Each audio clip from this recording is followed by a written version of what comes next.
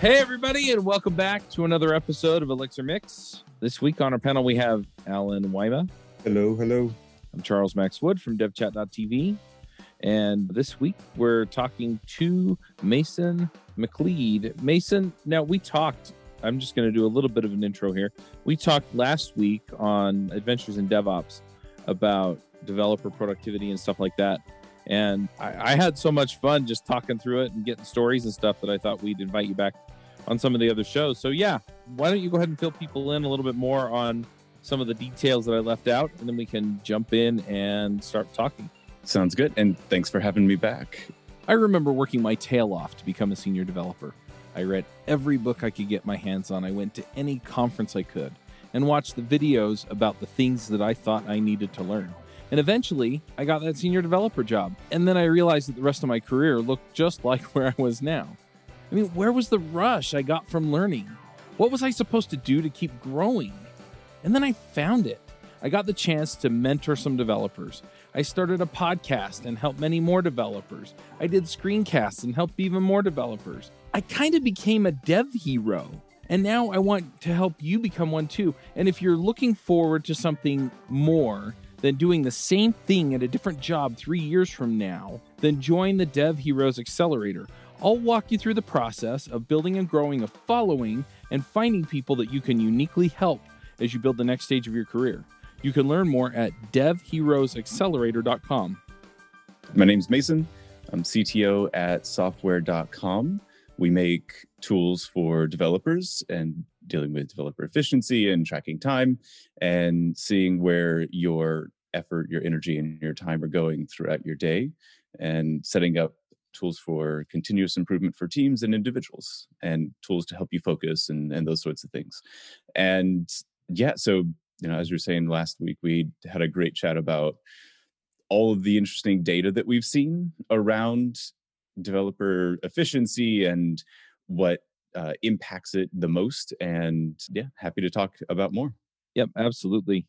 So I'm a little curious to kind of start this off on a little different note, but what's the story behind software.com? Because I'm kind of curious how you get to, hey, let's go tell people what they should be doing to be more efficient, right? I mean, we've seen code tools, we've seen linters, we've seen static analysis, but this is a little bit different. And so I'm a little curious, how do you get to this place? And then how do you know what's working? Yeah, it's a good question. So, I mean, especially with a name like software.com, that could be anything. Mm-hmm. It's pretty broad.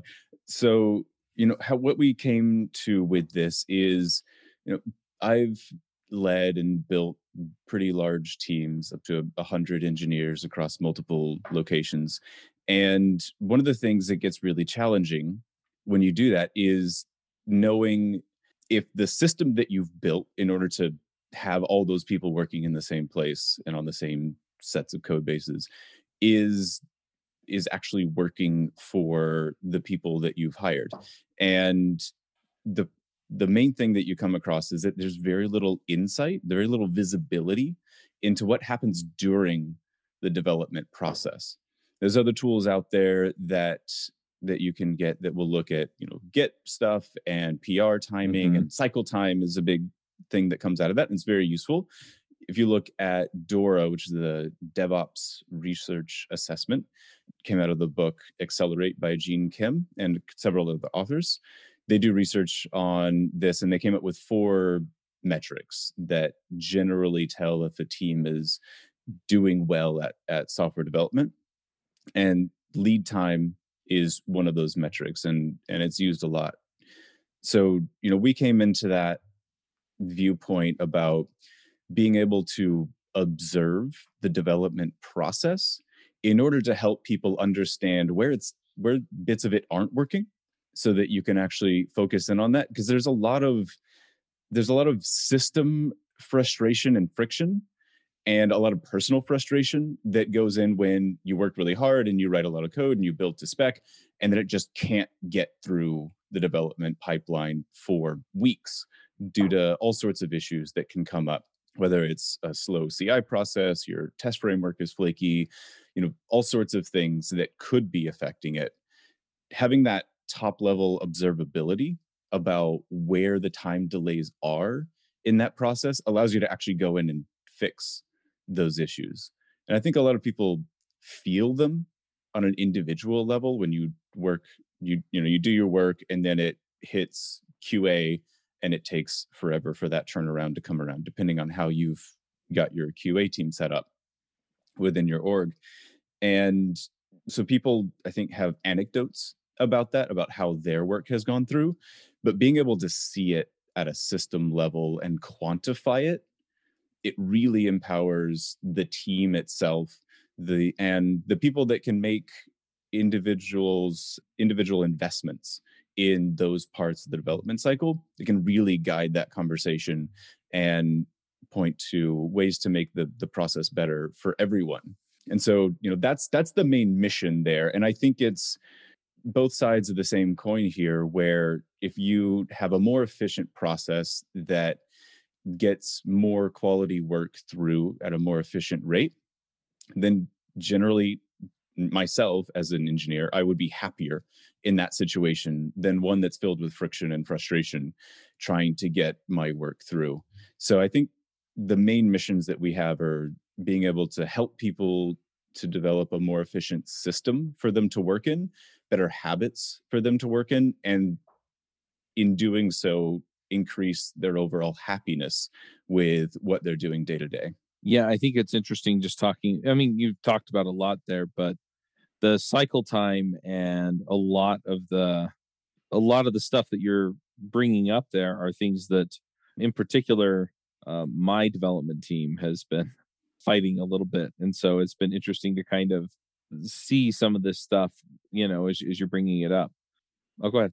Yeah, well, I was going to ask, what are they fighting about with that? Because there's some things in there with how certain tools do it that I've got some opinions on.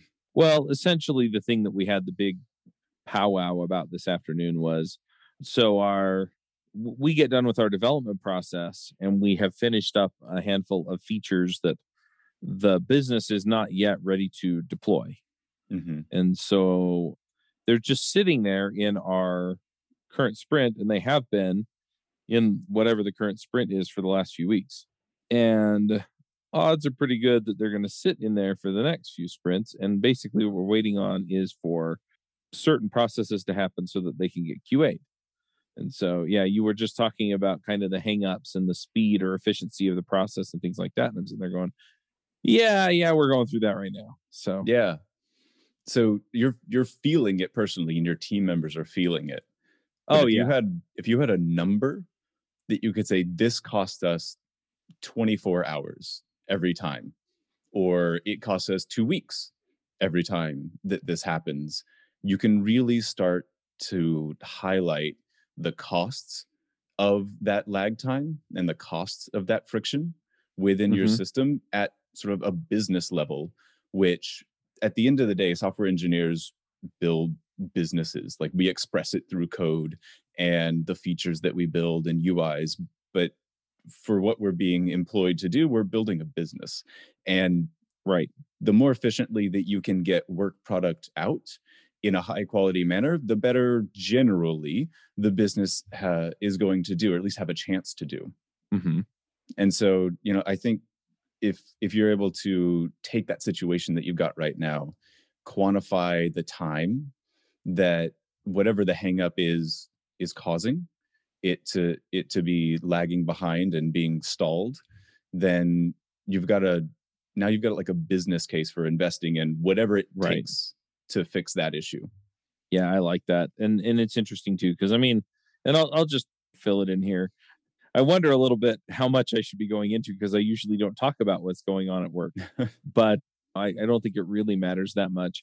But yeah, what it really costs us is when we do our sprint planning for the next week, it costs us an extra 20 minutes probably is all. Beyond that, it just kind of sits and languishes in our backlog and probably drives my boss's boss a little bit nuts, because I know that he watches that stuff.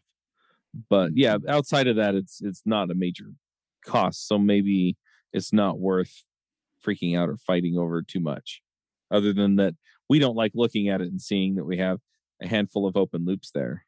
Right. Yeah. So, either way, being able to quantify it will tell you what or at least help you get to that informed answer about what you need to do about it. Right. But I like that too, because then it's costing us this much time, and therefore we can make a case to the people who pay for stuff to pay for stuff, if that makes sense. Yeah, exactly. Yeah, and I think that when I talk about this, and in my own history of rolling these sorts of things out, there's sometimes a reticence about tracking those sorts of things at that detail, because it starts to feel a bit big brothery, that now you're being boiled down to metrics as an individual, and that's not actually how a lot of value is measured through these metrics at an individual level. So one of the approaches that we took to this domain was that individual data is only for the individual to view. And we always do roll-ups and aggregations at the team level, because you're really, as a manager of a team or multiple teams, being able to see what that team is doing at an aggregate over time, like that's going to tell you all that you need to know about how your work product is going through and how the process is working for the people, rather than having an infinite stack rank of your engineers compared to each other, which no one likes being in. I had done that before. The first time I rolled out a tool like this years ago, it gave me, and actually only me, and I was advised not to give anyone else access to this because the data was so sensitive, but it was a list of everyone's attributes and how they were coding, and stack ranked them all in terms of their contributions and outputs and those sorts of things, only taking into account the metrics that it could see. So it's missing a lot of context. And within 2 months, because of course I told the team that I had this and was looking at this, within 2 months, they hated it so much that I rolled it back out. And I've heard a lot of other similar stories about people rolling out tools like this and getting a bit of a revolt from the engineers on the team, because it feels weird to be tracked at that level and not having access to it. So, some of the principles that we took into this was individual data for individuals, team data for everyone, and there are no manager views for anything. Everyone gets access to it. If you're being measured as part of the team, then you see it. And I think democratizing that data helps to make those decisions across multiple viewpoints of it, and all the people that are involved get to be involved with this aspect as well. I like it. I'm curious in Alan's case, because Alan, you work differently than I do, right? Because full-time job here, you're contracting and doing work that way. I mean, how do you measure your productivity? I don't.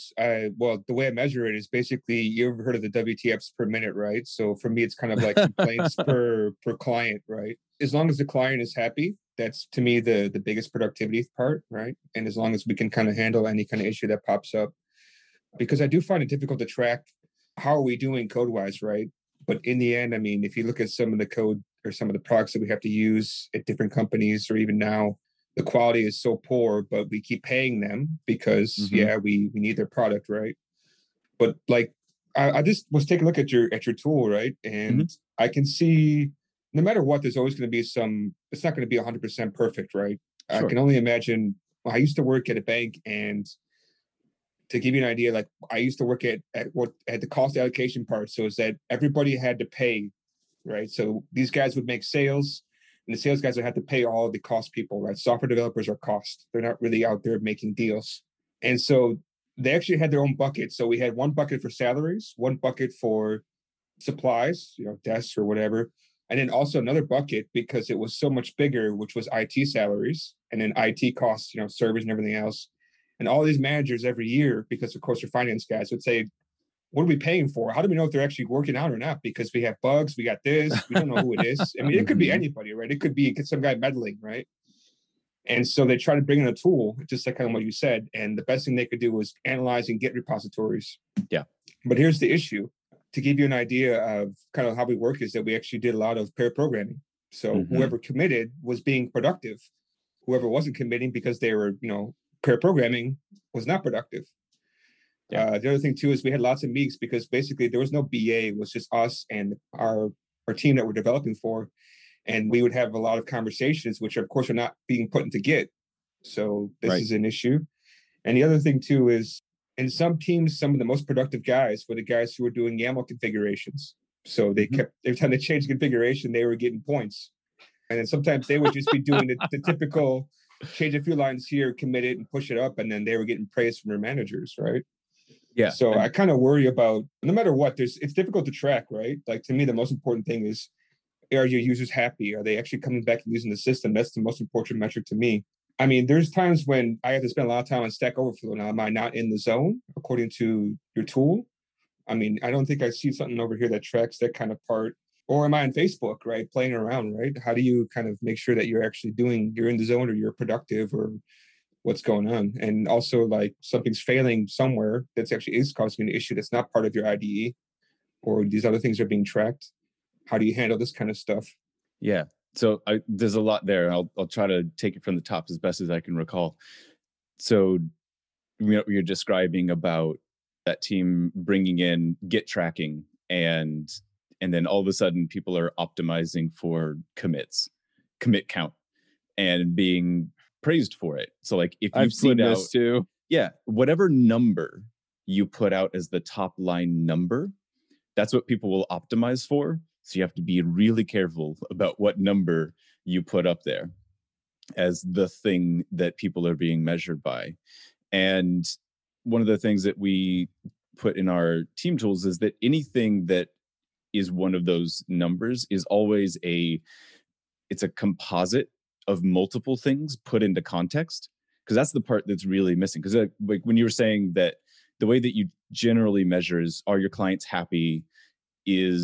Are issues being addressed, kind of closing out, like customer focused, right? So, I mean, that if you look at how physical manufacturing measures these sorts of things, which is where a lot of these concepts come from, they're just being applied to software development. It's called value stream mapping. There's a lot of books on it. They're a little bit boring, but they're okay. It starts at the customer request. It goes through the factory and the shipping and the tooling and cost centers and lag time and all that stuff. And then it ends with the customer being delivered what they asked for. That's the cycle. That's the lead time whenever they talk about it. And it's completely customer focused. And it takes an abstract high level view of the system that it takes to satisfy the customer. And I think that's exactly the right approach for software development as well. As best as you can get to customer focused metrics of how well are we delivering to our customer throughout 2 weeks, 2 week sprints, or a month long cycle, or whatever it is that you do as a team, and how consistent is that, and what are the costs along the way. Those are the big things that we look to measure, not like how many commits did you get through, because that doesn't actually mean much. So when you've got to be really careful about putting a score out there into these kinds of tools, or an hour tracker. Like as you've seen from our website, we track active code time and code time, which is active code times when you're actively editing, code times when you're in the editor doing research, reviewing, those sorts of things. And there's some buffer times on there in order to catch those behaviors of looking at Stack Overflow and then coming back once you've got the answer and keeping that session going. But those times are on the individual level for the individual to know when during the day they're spending that time, how many sessions they're getting in, what's the quality of those sessions, and being able to kind of iterate on their own behaviors there. And that's for the individual. We'll roll that up and do averages and totals for the team. So you can see what is the team throughput on this. When is the team generally working throughout the day? If you need to optimize your meeting schedule to when people actually get work done, that's a big thing that you can pull from that hourly tracking data. But that's not like performance measurement. Because if for instance, if you have on a Tuesday, you've got, which would be a very big number, 5 hours of active code time where you're writing code. And that creates one PR that gets through in like a week's time on cycle. That might not be a good thing. That could be perhaps if you also can do, or someone else is doing 2 hours and they get that much code through. All of a sudden, that 5 hours of active code time doesn't look so good once you put it in context of everything that's happening in the system. So that's one of the things that you've got to be really careful about with these systems, is that you're not looking at the component metrics and trying to optimize for those, because without the context of the entire system, they don't really mean very much. And so that's the approach that we take whenever we look at those things and start to roll them up into things that start to matter. And as best as we can, looking at what's the edge of the development system that customers start to interact with what you've just built. And usually that's a deploy or merging into your default branch, and that gets rolled out to production. So that's kind of addressing the, like, having the wrong metrics up and people optimizing and gaming the system for that. And then, with the tools that we've got right now, we know we can measure time that you're spent in meetings, and measure, coming soon, we've got Slack integrations that are coming. We're testing it internally with our data right now, seeing what that noise does to active code time sessions. And perhaps sometimes it helps, sometimes it hurts. So figuring that out and seeing the impact of all those things.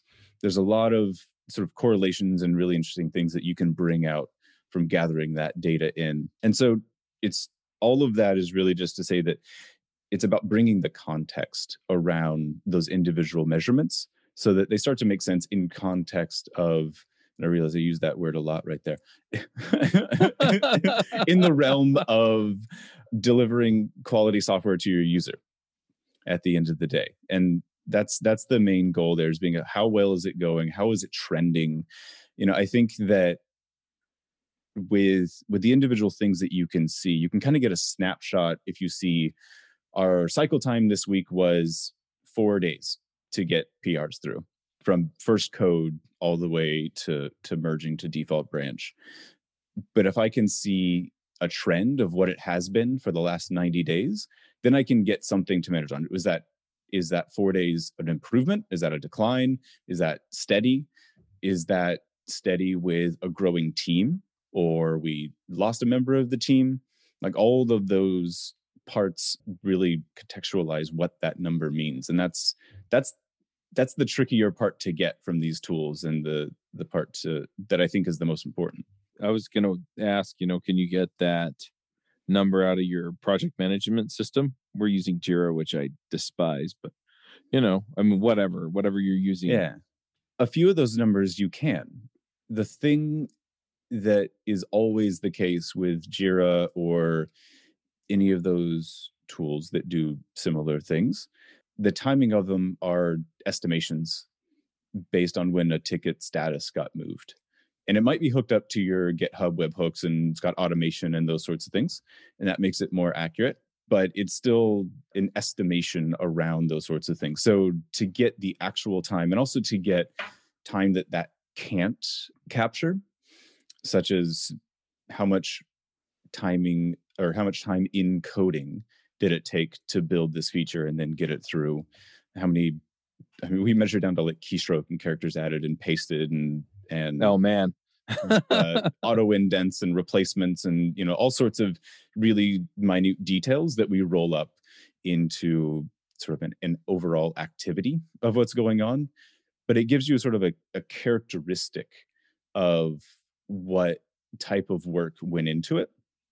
And then you can start getting some interesting stats around, PRs that have mostly copy paste stuff take this long versus ones that are kind of handwritten, they take that long. And one of the interesting things that we found with our Git data is that as lines of code in a PR increases, generally the time to review increases. There's nothing new there.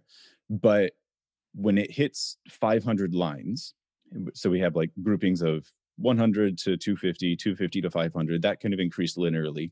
But when you went to 500 to 750, the time to review went 10x.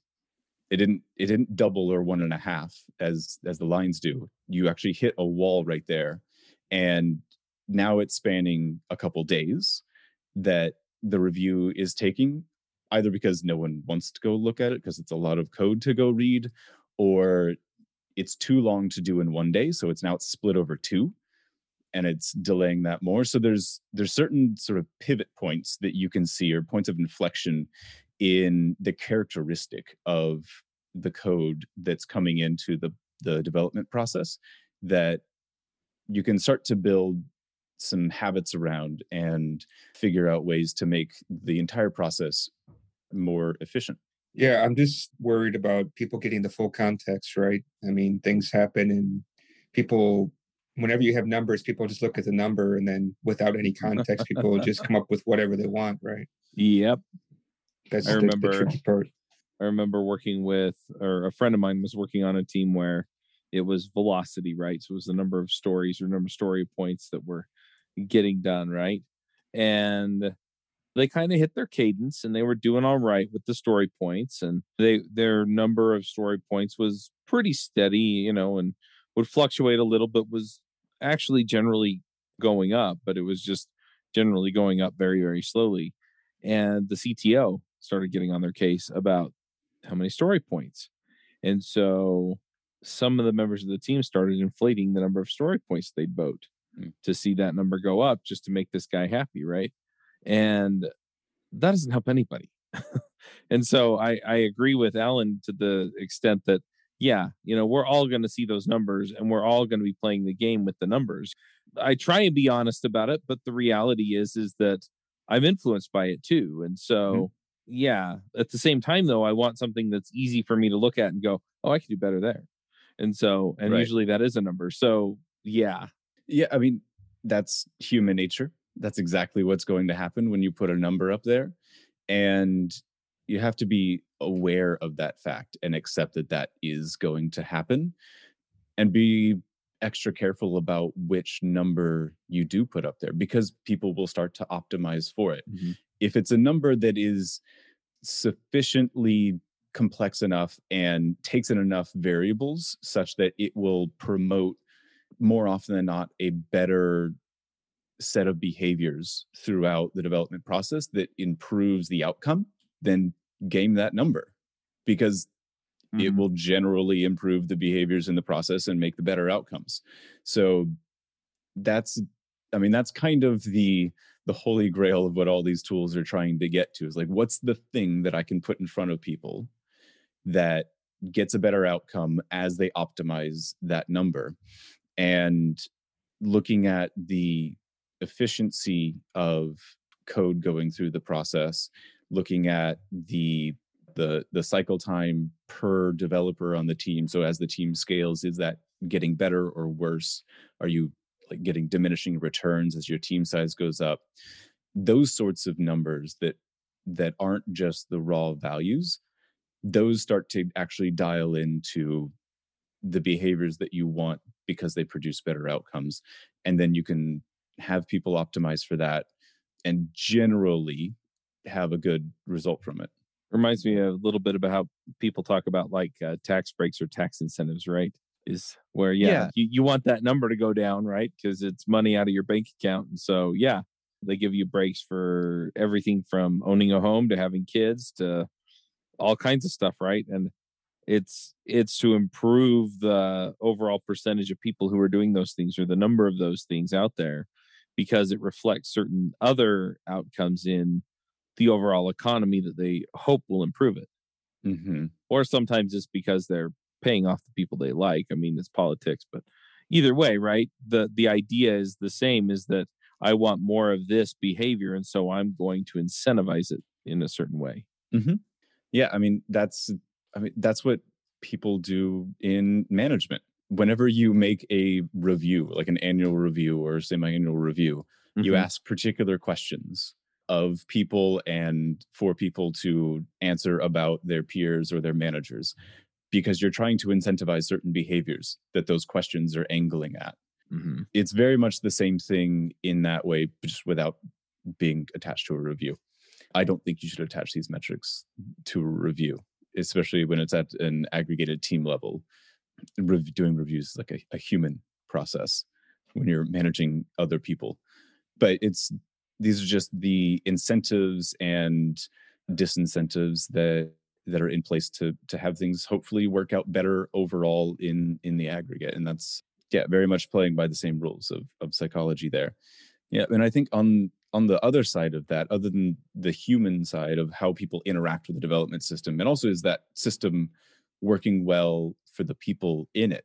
Like if you switch to a new CI provider because they had faster boxes to run your tests and easier configuration and whatever it is, you can see the difference in how fast the tests run kind of in isolation between the two.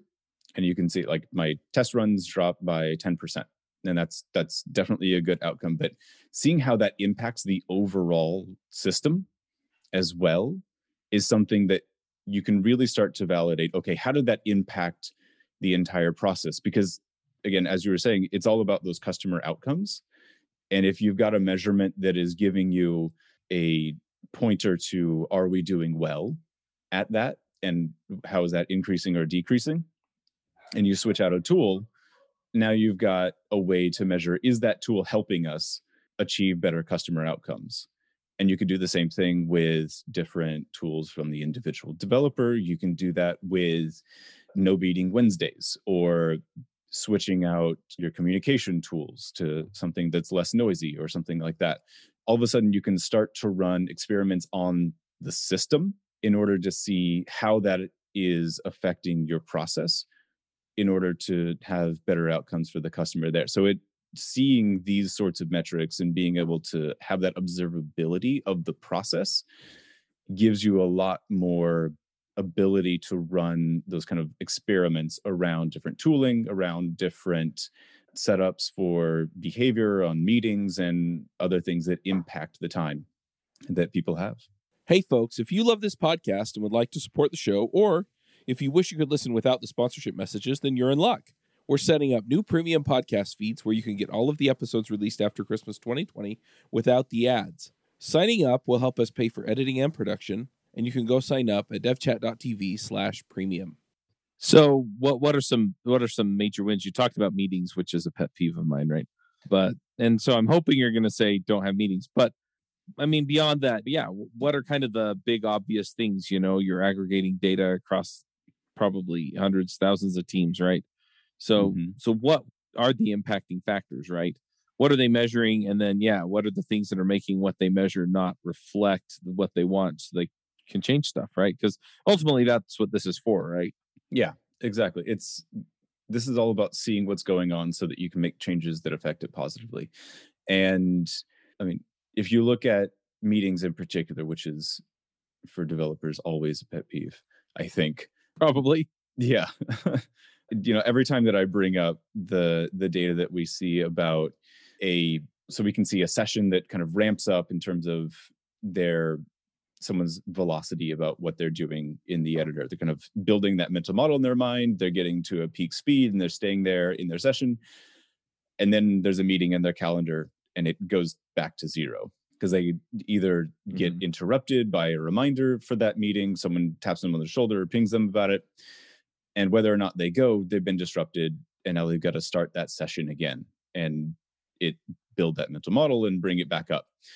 That's definitely a big driver that we see in the data that limits the amount of time that people have to get those really concentrated and deep sessions of work in, which is where we see a disproportionate amount of the actual output come from, is those deeper sessions rather than the shorter, shallower ones. Even if there's a lot of those and it makes it more time, you can get a lot more done in a 2-hour session than you can in 4 30-minute ones, even though the time is equal. And so big wins that you can come away with is restructuring at a team level, if you can, or your own schedule, meetings, just push them to the edges. Either they're all in the morning and then you've got uninterrupted stretches. Because what we've seen on our global data across all of our user base is that between 9 and 11 and 3 and 5 are the peak times that people are able to have those deeper sessions. So it's just before lunch and a little bit after lunch that they've got that. So if you can clear up those times for your engineering team or for yourself, then you're at a higher likelihood of having higher quality sort of flow sessions during that time and being able to produce code in a better way and be more satisfied with the day because you were able to accomplish things. And in the same vein, Wednesdays tend to have the highest count of sessions and active code time overall globally as well. So being able to limit how much you interrupt people for that entire day would be great. And if you can get Wednesday and Thursday, that's awesome as well. And push the heavy communication days to Mondays, Tuesdays, Fridays, something like that. But really just having distinct times for different activities. Because everyone's talking about multitasking and being able to do lots of things at once. And there's plenty of research that's come out in recent books and sorts of things that really show that our brains aren't wired for that at all. And there's a tax that goes along with switching contexts. Whenever you go from one task to another, in quick succession, your mind stays with whatever task it had started and hadn't finished. And so if you're doing 3 things at once, you're carrying a tax of 2 other activities whenever you're doing the one that you're focused on at that moment. So switching a model from having lots of different things happening through the day to 1 or 2 things and single tasking on those specific things gets you a disproportionate boost in efficiency and output based on what we can measure when you have your behavior set up in that way. So an easy thing to do there, possibly easy, depending on your control of the schedule, is getting all the meetings done early morning or late afternoon, and then keeping the rest of it clear to perform 1 or 2 well-defined tasks that you've got ahead of you and not switching around between them. Cool. Yeah, I'm into that uninterrupted time. Yeah. Alan, does this line up with your experience? I mean, it's tough to have uninterrupted time because people are always pinging you. I got a client who's always asking about his product all the time, which I get annoyed because I'm like, man, we define this whole product according to what you asked for, right? Let me remind you again, this is all the things going on. And I get it, right? It's hard to keep all the details in your mind, but we get these kind of questions, and also you get these kind of, he's also trying to figure out his product fit in certain places. So he's also saying, what about this and what about that? And it's really difficult, right? It is. Yeah. I mean, we have a society in general and in the business that we're in, I think in particular, where communication is expected to be instant. And whenever you send a Slack or a text to someone, you're expecting an answer quickly, like within a minute. And the thing about that is that you're setting up the expectation that whenever your client texts you about the status of his project, he's implying that text is the most important thing that you could possibly be doing at that moment. And as a developer who's building his whole, you're building his business, you're the product for his business, it's probably not. It's highly likely that answering the text is not, especially if you're coding on that thing at the moment. Unless it's completely changed and he has to tell you about it now because whatever you were working on is now completely scrapped and it's shifting completely, which doesn't happen that often. That text or that Slack or that email is probably not the most important thing that's going on at that moment, and it can get dealt with in a bit whenever you're done with that thought or you're done with that task. And he would have probably a better answer to come back to if he left you alone for a bit, and you would be able to get that work done in a deeper session. And it's like, my wife has a master's in psychology, so I get all these phrases thrown at me throughout our years of marriage. And one of the things that she's taught me is that we teach people how to treat us by how we interact with them and what we let them get away with. And me included, and I think pretty much everyone else, because we answer to those questions and to those pings and to those Slacks so quickly, because the communication tool is designed for that. So you're using it correctly whenever you do that. but it sets up that loop that the expectation is there that they send the message, they get the reply. They send the message, they get the reply.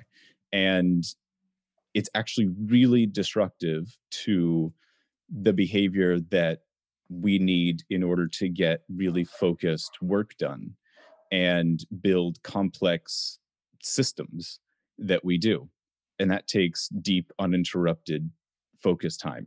And that's I think one of the big challenges of the environment that we find ourselves in with that those are such at odds with the things that we build and how we have to build them. I mean, there's also another thing to it too, because there could be actual production issues. So this particular product is actually a B2C, and there could be a bug somewhere because we're constantly adding new features, and we have a mobile app aspect, which once you get it out there, it's hard to get people to update. So we have to constantly keep things kind of flowing.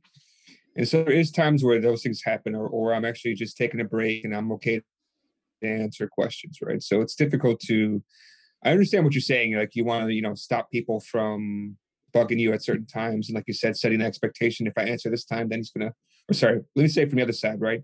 If he answers when I ask him at this time or whenever during the daytime, then he's going to probably answer whenever. This should be okay because there was no boundary set, right? Mm-hmm. Yeah. So I understand all that. Yeah. And emergencies happen and production bugs deserve immediate attention. And those sorts of things, like those sets of tools with chat ops and pagers, PagerDuty, and those sorts of things, those work. And they work really well, especially when they're set up right for true emergencies getting through. You can rally the team, you can jump on it. Like I've done that many times. And that's absolutely the right choice to make there. There's, I think, a blurring about what's urgent and what's not that has kind of taken over a bit. And there's particular features in Slack now that are starting to kind of go the other way with that. You can set specified times that you're away. You can do your do not disturb mode, and then if someone messages you multiple times, then it'll send you a notification, or they can choose to send you a notification even though you have them turned off at the moment. So I think tools like that are starting to get the kind of the time safeguards in place. And that's actually one of the tools that we have. We call it flow mode in the editor. You click a button and it will mute all the notifications in Slack, and it puts a little purple icon as your status so that everyone else can see that you're in a flow mode right now and not to bother you. And then when you come out of it, then they can ask you questions and things like that. So it's about setting that expectation as well as using the available tools to mute notifications and set aside a time in the calendar and kind of make that space for yourself, but still have it be able to be sort of pierced if there is really an emergency going on and you need to respond to it. It's tough to say, like, what's an emergency, right? Somebody, people will think it's an emergency when maybe it's really not, according to you. I also always get a knock at my door. So I'm at a situation, maybe I'm one of the few companies where everybody over here actually asks us not to work remotely. So everybody in the company does not want to work remotely. It's very weird, right? But if you think about it, so I'm living in Hong Kong, and to give you an idea, my home is about 400 square feet for my apartment, and I'm paying about $1,400 a month, right? So it's pretty prime real estate. And so that is actually kind of a little bit luxury out here to a certain extent. Mm-hmm. And so people, they don't want to work at home because a lot of them have, their mom stays at home or whatever, or even other people are also working from home. There's just no space, right? And so they kind of beg that I want to come to the office because I cannot work at home, or my mom's trying to give me snacks or talk to me about whatever. I hear that a lot from my developer. And so, people are begging us to come to work. And then, you also kind of need, if you're taking a break, you also kind of want to have your water cooler talk, right? So it's difficult. Or like because I own the company, right? So I have to deal with all the admin stuff, right? So I was going to knock at the door. Can you help me with this? Or can you write this check? Or can you check this document? Yeah. It's really difficult, right? And I wish there was a way I could connect this flow to my door and just shut it. Yeah. So we actually had someone I work from home. I have the same problems. Yeah. Yeah, Right? I think your daughter's walked in once or twice or something, and yeah, I understand what you mean. Yeah. Mm-hmm. Yeah, my mom's always coming in, giving me snacks. I don't live with my mom anymore. I was going to say, I don't feel bad for you if that's the case. No, I'm married and have an 8-year-old, is full-grown adult. Yeah, well, I mean, I think there's two things there. One, Alan, you're in a slightly different situation because you are the owner of the company, and your time kind of as is necessary for at least a portion of it, or a large portion of it, perhaps, depending on how many people are in it, has to be split up, because you need to be addressing everything that's going on so that they can have the focus time and do the deep work. If you're still doing the coding, like when I was a consultant, I had someone that I hired out in the Midwest, and I managed them and I coded, and I had to split that time and figure that out. But you've got a portion of your job that requires you to have the split attention and to be able to address everything that's going on, put out all the fires, write the checks, make sure that there's enough office space for the new people and set that up and do visits and all the things that has to go on to run a company on top of it. And then if you're still coding and making software, you've got to have that like mode switch where it goes into, okay, now I'm putting aside that role and going into dev role, which requires that focus and that quiet in order to do that well. But we actually had someone automate his entire room with our flow mode. So he hooked into a webhook that was coming off of Slack and dimmed his lights. He had like I forget which brand, but the remote controlled lights. He turned it purple, dimmed the room, and then locked the door. And so like he was able to like click a button, turn everything down, get into focus mode, keep the door shut, and like have the entire space be in flow mode. I thought was really cool. But I mean, sometimes you need that.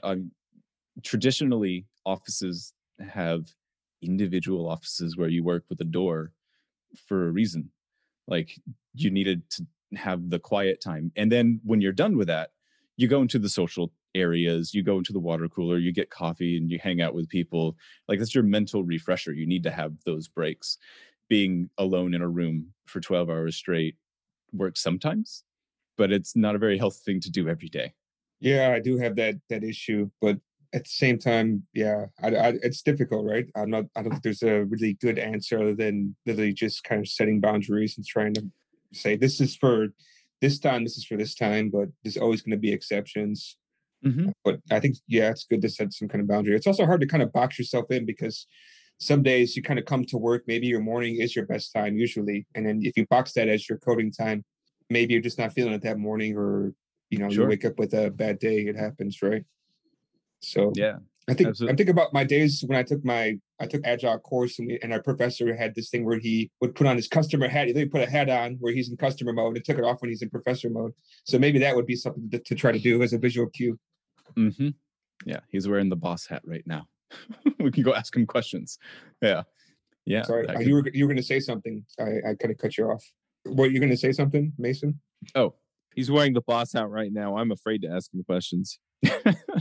It is very much a kind of a softer side of managing time here, because we deal in a world of machines and computer code that can do the same thing over and over again, but we aren't that. So we're this soft, squishy thing operating in this area of hard machinery, and it's really easy to start trying to manage people as if they were a server and they were something that could repeat a task on a schedule no matter what. And then you take those metrics, and if they're performing bad at that moment, like you go and fix something. But we're not that at all. Like we're not even close to being able to do those sorts of things. And I think for very good reasons, but it takes a different set of expectations about what we do and how we work in order to create an environment where we can get the best out of ourselves and the best of the people that we work with, and having some compassion about it, and not just looking at individual metrics that kind of have sort of a harsh edge to it, is a big start to that.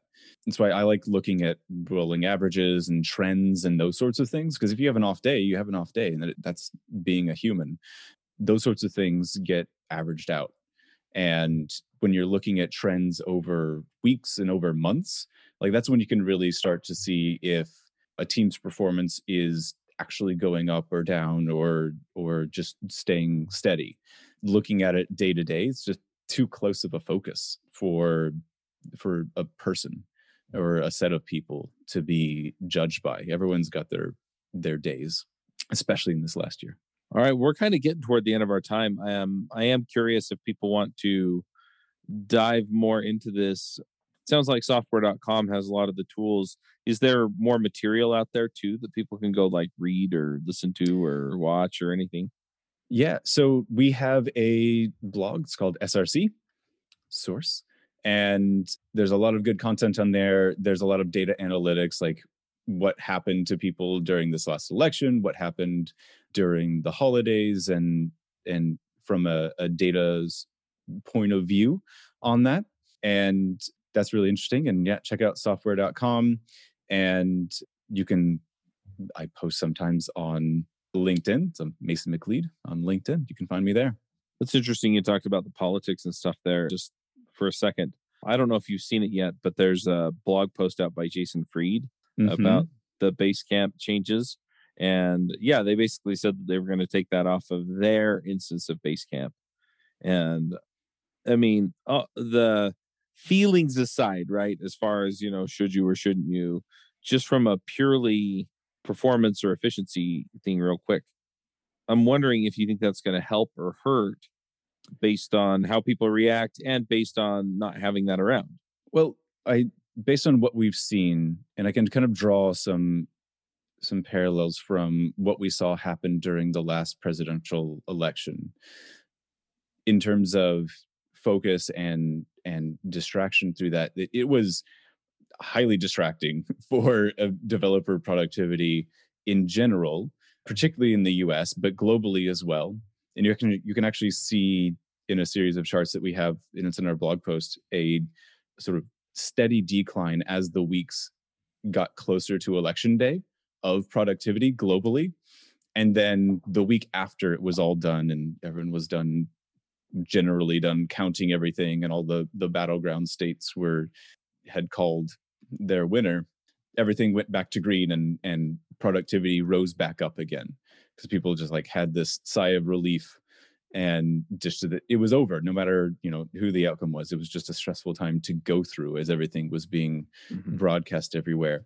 So drawing from that, there's plenty of things that are distracting about the current situations from productivity, and I realize I'm describing a lot of very important things as distracting, but in this narrow point of view here, right? But for their decision, I think people are going to be engaged in those discussions, or they're going to be engaged in reading about that and consuming content about that, no matter if it's on the internal business system or if they're just going to news sites, or they're going to Twitter, or they're going to Facebook in order to interact with it.